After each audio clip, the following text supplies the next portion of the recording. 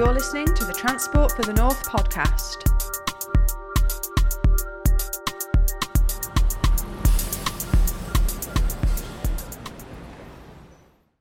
Hello and welcome to the Transport for the North podcast. I am your host, Gemma, and today we've got a special episode for you all about our future travel scenarios. This work looked at the different scenarios for how we will travel around in the future, and of course it comes at the perfect time when our travel patterns have changed drastically due to the pandemic, and we've got loads of insight and evidence and data to look at already. So to explore this really interesting topic, I am joined by my colleague, Mr. Simon McGlone. He is our Senior Planning and Strategy Officer at Transport for the North, and he's here to tell us more about the future travel scenarios work, which he very expertly led. So hello to you, Simon. Hi Gemma, thank you for having me. That's some introduction. Oh, thank you so much for being here. This is a really interesting, really exciting piece of work. But first of all, Simon, just tell us a little bit about yourself and about your role at Transport for the North. Yeah, sure. So I've worked in the public sector for around about 17 years now across national and local government.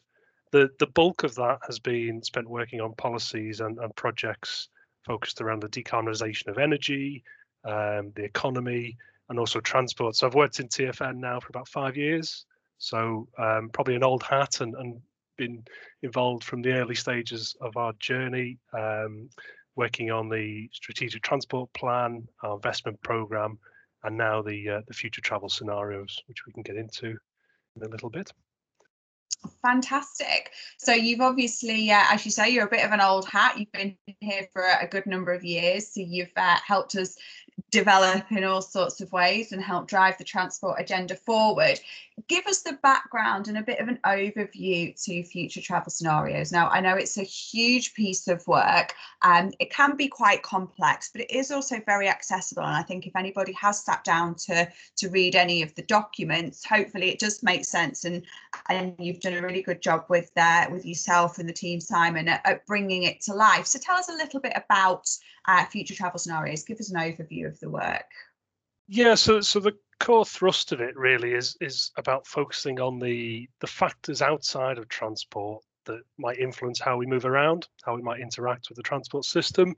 And broadly, we can split them into things like economic factors, social and behavioural choices, technology advancement, environmental factors and decisions around there. So it does sound very complex, as you say, but you quickly get into quite direct questions around how quickly we might make changes to reach our decarbonisation goals, where we might choose to live, where we might choose to work, how do we take our children to school, is it bike, car, autonomous vehicle, do we own a car in the future, and how do we obtain our goods and services in the future? So do we rely on deliveries, which we've seen an increase in over the last 12 months, or do we continue to go to shops, and where are those shops? So lots of fundamental questions that we get into in this work. And transport is really an enabler for all of that. So we really need to take that whole system approach and think really quite broadly in terms of how we move around and the choices that we make. Historically, we haven't been so strong at thinking whole system. We're quite siloed in our thinking in the past, but this is really one of those methods to explore that and expand that thinking. And really with the end goal of putting this stuff into the heart of our long-term planning, our decision making, so that we're resilient to the future. And we also don't view future as a risk, as something that we can't manage, because we can approach the future with confidence through some of this work. That's a fab overview, Simon. So let's get a little bit specific about some of the whys and wherefores. Can you start first of all for those like myself and probably quite a lot of our listeners who aren't directly involved in sort of transport planning and modelling? Where do you start with something like this? How does it even begin? Yeah, very good question. So obviously all of those things that I've just mentioned there are very intertwined, and they're quite complex questions in themselves. So there are there are a number of techniques to factor in future uncertainty into work that we do. We chose the scenarios because they have an ability to draw out the different challenges, the different opportunities in the future, and paint a really clear picture, really, in terms of what we might see our world develop into. They're also a really good constructive tool to collaborate around. That was something that we wanted to do, and then take that away and test it in our policies and our plans. The easiest thing to set out the scenarios in terms of how we approach them. We had 4 kind of guiding principles around the work. The first was that the scenarios need to be plausible, so they need to be things that people can believe in when they see them. The second was a need for a bit of variation. So we wanted 4 different very different scenarios to test our plans against a wide-ranging future state. The third one, we wanted to illustrate problems. So we didn't want this to be a fully positive piece of work. We wanted this to draw out the challenges. We wanted to open up those tricky conversations and navigate a way through that to the solutions. And then lastly, we wanted this to illustrate the trade-offs. So we have within TFN and across the North, we have a number of different visions around economic growth, environmental and sustainability ambitions, social inclusion. So lots of different trade-offs, and obviously we want to meet all of these, but within individual schemes there might be trade-offs between those in terms of how we deliver as a whole. So yeah, ultimately it's a future-proofing exercise. It does tell a story, and the reports do try to paint a clear picture of what those worlds look like, but we're also very keen to make it a tangible process, something that we can plug into our work and really put to use as we go forward with what TFN does on a daily basis. There was one word you mentioned in there, and it's a word that comes up a lot in these podcasts, and something that I know TFN prides itself on, and certainly something that really underpins our strategic value and uniqueness, and that's collaboration, and the way we bring all parts of the North together, all the leaders of the local transport authorities, all the LEPs, all the delivery partners. Just tell us a little bit more about the collaborative work that went into the Future Travel Scenarios project. Yeah, that's right, Gemma. As a subnational transport body, the collaboration, as you say, with the partners and the stakeholders is really fundamental to how we add value. And there's a real strength in that if we do it right. With this work, with the scenarios work, there is no fully right or wrong answer with some of this stuff. It's based on existing trends and evidence, and really engaging that constructive challenge and discussion with our partnership was key right from the off. So we've developed these scenarios and the building blocks behind them with our 20 local authority transport partners. We've also worked quite heavily with Highways England and Network Rail, our delivery partners, and also Department for Transport as well. Obviously keen to ensure that whilst we're looking at the region, we're also plugging into that national picture as well. And one of the other interesting things we did for this work was develop a independent expert panel, which brought together thought leaders from across those different aspects that I mentioned earlier on. And that really helped shape and guide the work. They provided some really thought-provoking insights into possible changes in the future, and that really made for some really good discussions. I should say that collaboration doesn't stop at the published reports. So the reports were published December last year, and really that's just the start of that engagement. And having a tool that we can build on in the future really helps us do that. Fantastic. Yeah, you've really hit the nail on the head there in terms of outlining why that collaborative effort is so important, and the value that it really does bring to TFN and our work. So that's a fantastic introduction to the Future Travel Scenarios work. Let's have a look at some of the detail now. There are 4 different plausible future scenarios, and these are so interesting. I remember when I was reading the report for the first time, thinking about those 4 different sort of worlds, what they might mean for for myself, for the way we work, the way we shop and travel and do leisure activities. So interesting. Tell us about those 4 different scenarios. Yeah, and I think, Gemma, you're spot on there. It's great if people can read these things and see themselves in these worlds and what does it mean for them. I think that's the really important part of this work, is drawing people in, thinking about transport. It's often very complex and technical, but actually in the real world, what do we all need and want? So I think that's a really good point. In terms of the 4 scenarios, if I just briefly describe each one, and there's much more in the report on these. But the first up, we've got just about managing, which is I guess a scenario of inertia a little bit. We see a gradual change and shift in our lifestyles and our travel patterns, but we don't alter our behaviours so much, and we don't give up certain luxuries that we've all grown to like.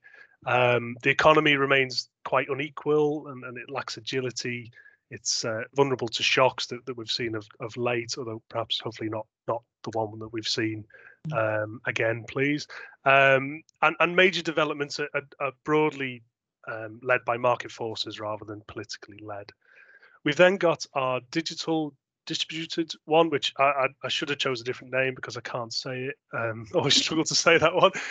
But that's a world where we fully embrace technological change. We work remotely a lot more, and we're driven by a willingness to engage with technology. And we see a much more service-based transport system, which has that kind of connected and autonomous world that we've heard of.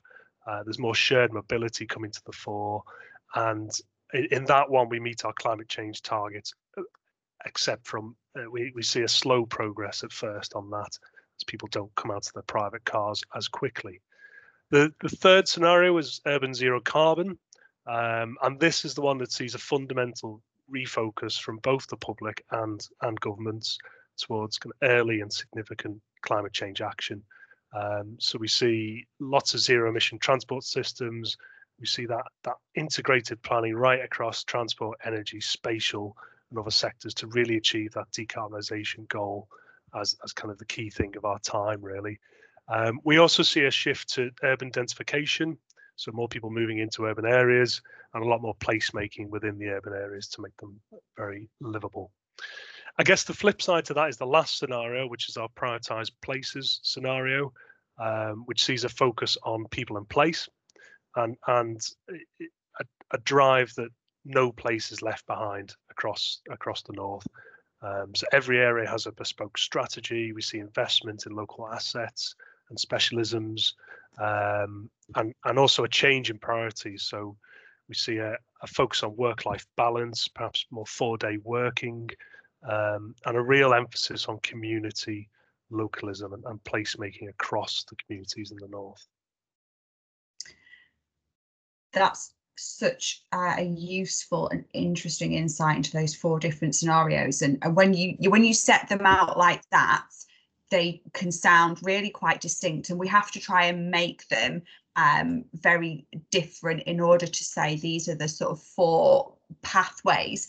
But actually there's some similarities, and there's always sort of trade-offs, and of course we're not saying any of these are definitely going to happen and definitely going to happen in the way that we've described, are we?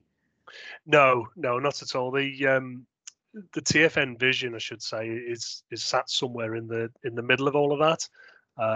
So we don't have a preferred scenario out of the 4. That's a really important point to make, and you know, it's about assessing how our transport interventions then stack up against these 4 worlds. You know, do they help us deliver them? Are there challenges that come out that you would have to then go away and look back at your plans around your investments to support some of the goals that we want to meet? So yeah, very important point that we are sat in the middle of there somewhere, and this is about ensuring resilience in our planning in the long term. Yeah, exactly. And the point is, this is a planning tool, isn't it? So we can see that there is potential for 4 quite distinct scenarios where a set of criteria are more likely to happen, and with different focuses, whether it's a focus on place, whether it's a focus on digital sort of infrastructure and ways of living and working, whether it's that focus on the environment. What this is doing is setting those out so that we can then take any and all transport plan, plug the data into any of these 4 potential future worlds and say, okay, if we get to that situation, this is how this particular transport project is going to stack up. And if that then shows that, well, if we end up in a prioritised places world, this transport plan is simply not going to work, we then have that intelligence and that foresight to say, well, in that instance, we're going to have to rethink. Yeah, and it really plays into the hands of the government's Green Book changes of late, and the real focus on, as I said before, not just looking at transport in a silo, and really taking that broad spectrum view across what our work will do for people moving around, but also what opportunities it will give them as well. So one of the core objectives of TfN is opportunities for all across the north. So how do we best take that into account? How do we assess that? How do we put that into our decision making? And this is one tool to be able to allow us to do that a lot better. For sure. One of the things that's obviously we've touched on it already, I want to talk a little bit more about it, is the impact of the COVID-19 pandemic has obviously changed a lot in terms of the way we live, the way we work, the way we travel, our leisure opportunities, and so on and so forth. What has that taught us in the context of the future travel scenarios? We've obviously seen the need for digital connectivity, in particular for those of us working at home, has become so much more important over the past 15 months or so. So how does that tie into that potential for a digitally distributed world? And again, what does it teach us about uncertainty and factoring that into our planning for the future? Yeah, it's a great question, and I think it proves the point of undertaking the work in many ways. So we started this work before the COVID pandemic came to light, and we've been, I guess, in terms of the work, we've been in a fortunate place to be able to shape and adapt it as that has come out, and we've all adapted to it. So we have been very mindful of it. We've made updates along the way. Some of the aspects some of the questions we drew out as part of the development of this work really came to the fore during this time. So as you say, working from home, that digital connectivity where you can do it has been really valuable. Decarbonisation and air quality has really come to the fore, hasn't it? And we've all valued that air quality that we've all recognised,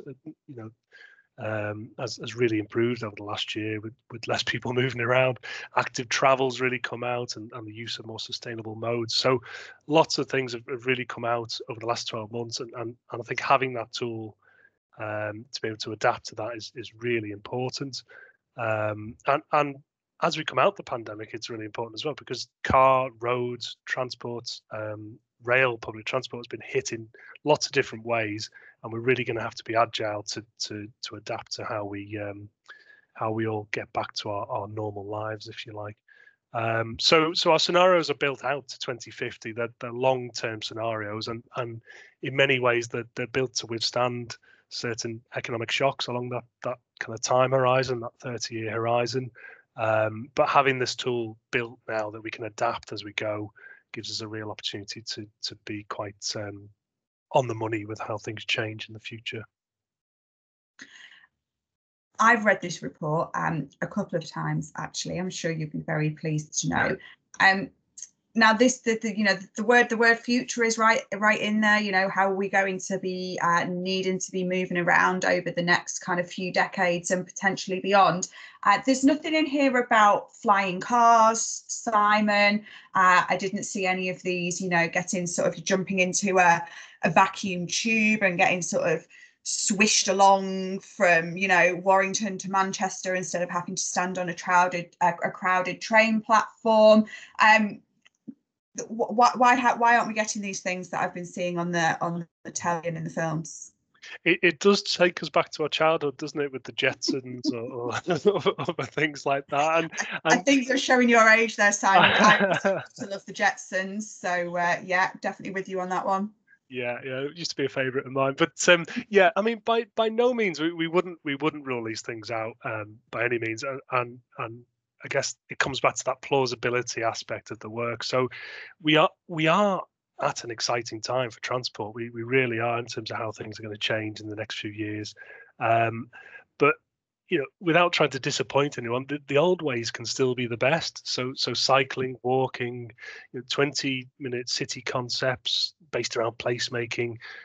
These are all simple things that have been around for years that can still make a really big difference.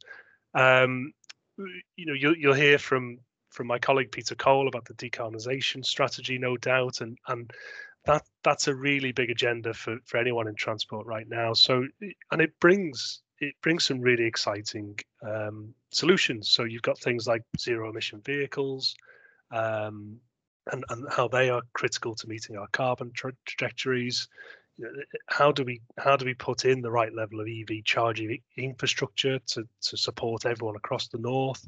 That is something that we're working on a lot at the moment, around building evidence for that. Hydrogen, you've got strengths across the north, across Tees Valley and Merseyside in particular, around the production of hydrogen. How do you fuel buses and other things like HGVs with that? You've got the onset of connected and autonomous vehicles, which is a little way off. I guess we've got a bit of work to do in terms of how that kind of comes through in the mix, but that can have huge social benefits and give many people access to road transport that perhaps they don't have at the moment. It can, of course, bring implications of more demand for road space and more congestion. So we have to, there is a raft of solutions that have to come together to help us deliver our future travel, and it's not just the one thing. Sorry, I'll give you a few more examples for a stop. We're seeing the move away from private vehicle, especially in the urban areas, and how integrated transport systems can really play a key part. So strengths in the likes of Liverpool, Greater Manchester, West Yorkshire, Newcastle, where they're really bringing together that package of metro, train, bus, active travel, and that's really key as well. Battery power technologies coming through, so we're seeing more micro mobility with scooters and kind of e-scooter trials across the north happening at the moment. And then we shouldn't forget about bus. Bus gets forgotten about quite a lot. It's not fancy. It's not a flying car. It's not a tube that sucks you up into the air. But it's vital especially for those rural communities, the likes of Cumbria, Lincolnshire, Lancashire, real heartbeat of our rural areas. So, I'm not talking about fancy, innovative things here. I'm talking about things that we all know because they're happening, across the north and elsewhere. But they will make a big difference. And ultimately, it's about A to B travel. It's about how do we get people from A to B? How do we give them the most opportunities to get access to opportunities across the north? But also, when those flying cars do come through and those tubes do come through, putting the north at the front of the queue, and being on hand to take advantage of that technology when it comes. Absolutely. I mean, I'll let you off for not giving me my flying cars and my whizzy tubes very soon. You made such a good point there about cycling and walking. Absolutely right. They are still fantastic ways to get around. And if we're heading towards a future where things are sort of closer together, and what did you call it, like a 20-minute town where everything's within cycling and walking distance, well, that's fantastic. I mean, a push bike is one of the most efficient machines, right? Yes, yeah, and again, it comes back to that whole system thinking. So you can have the cycling infrastructure, but then you also need the facilities to help you at the end. So if you live in Manchester like me and it's a rainy day and you cycle in, you'd really like a shower and some lockers at the end of your journey to do that. And it's about the whole system working for the user. and making it more and more plausible for people to want to pick up their bike and go. Yeah, and I think the other thing is we don't necessarily need fancy, shiny new things. Sometimes it's about doing the things that we currently do, but just a little bit better, a little bit more efficiently, cost effectively, more reliably. Yes, and a good example of that is back to the buses. I mean, I'll mention one place in the north, and obviously there are others, but Harrogate's had great success in turning their bus fleet into electric buses over the last couple of years, and that is being replicated across the region, and that's an example of retrofitting buses into something more sustainable that helps us meet our targets. And it's actually a more pleasant ride as well, because it's a lot quieter. And the same for the rail fleet as well. Sorry, we've had great success with the rail fleet recently. The removal of those awful pacer trains, and a nice new fleet that hopefully, as we come out of COVID, people will jump back on when they feel ready to do so.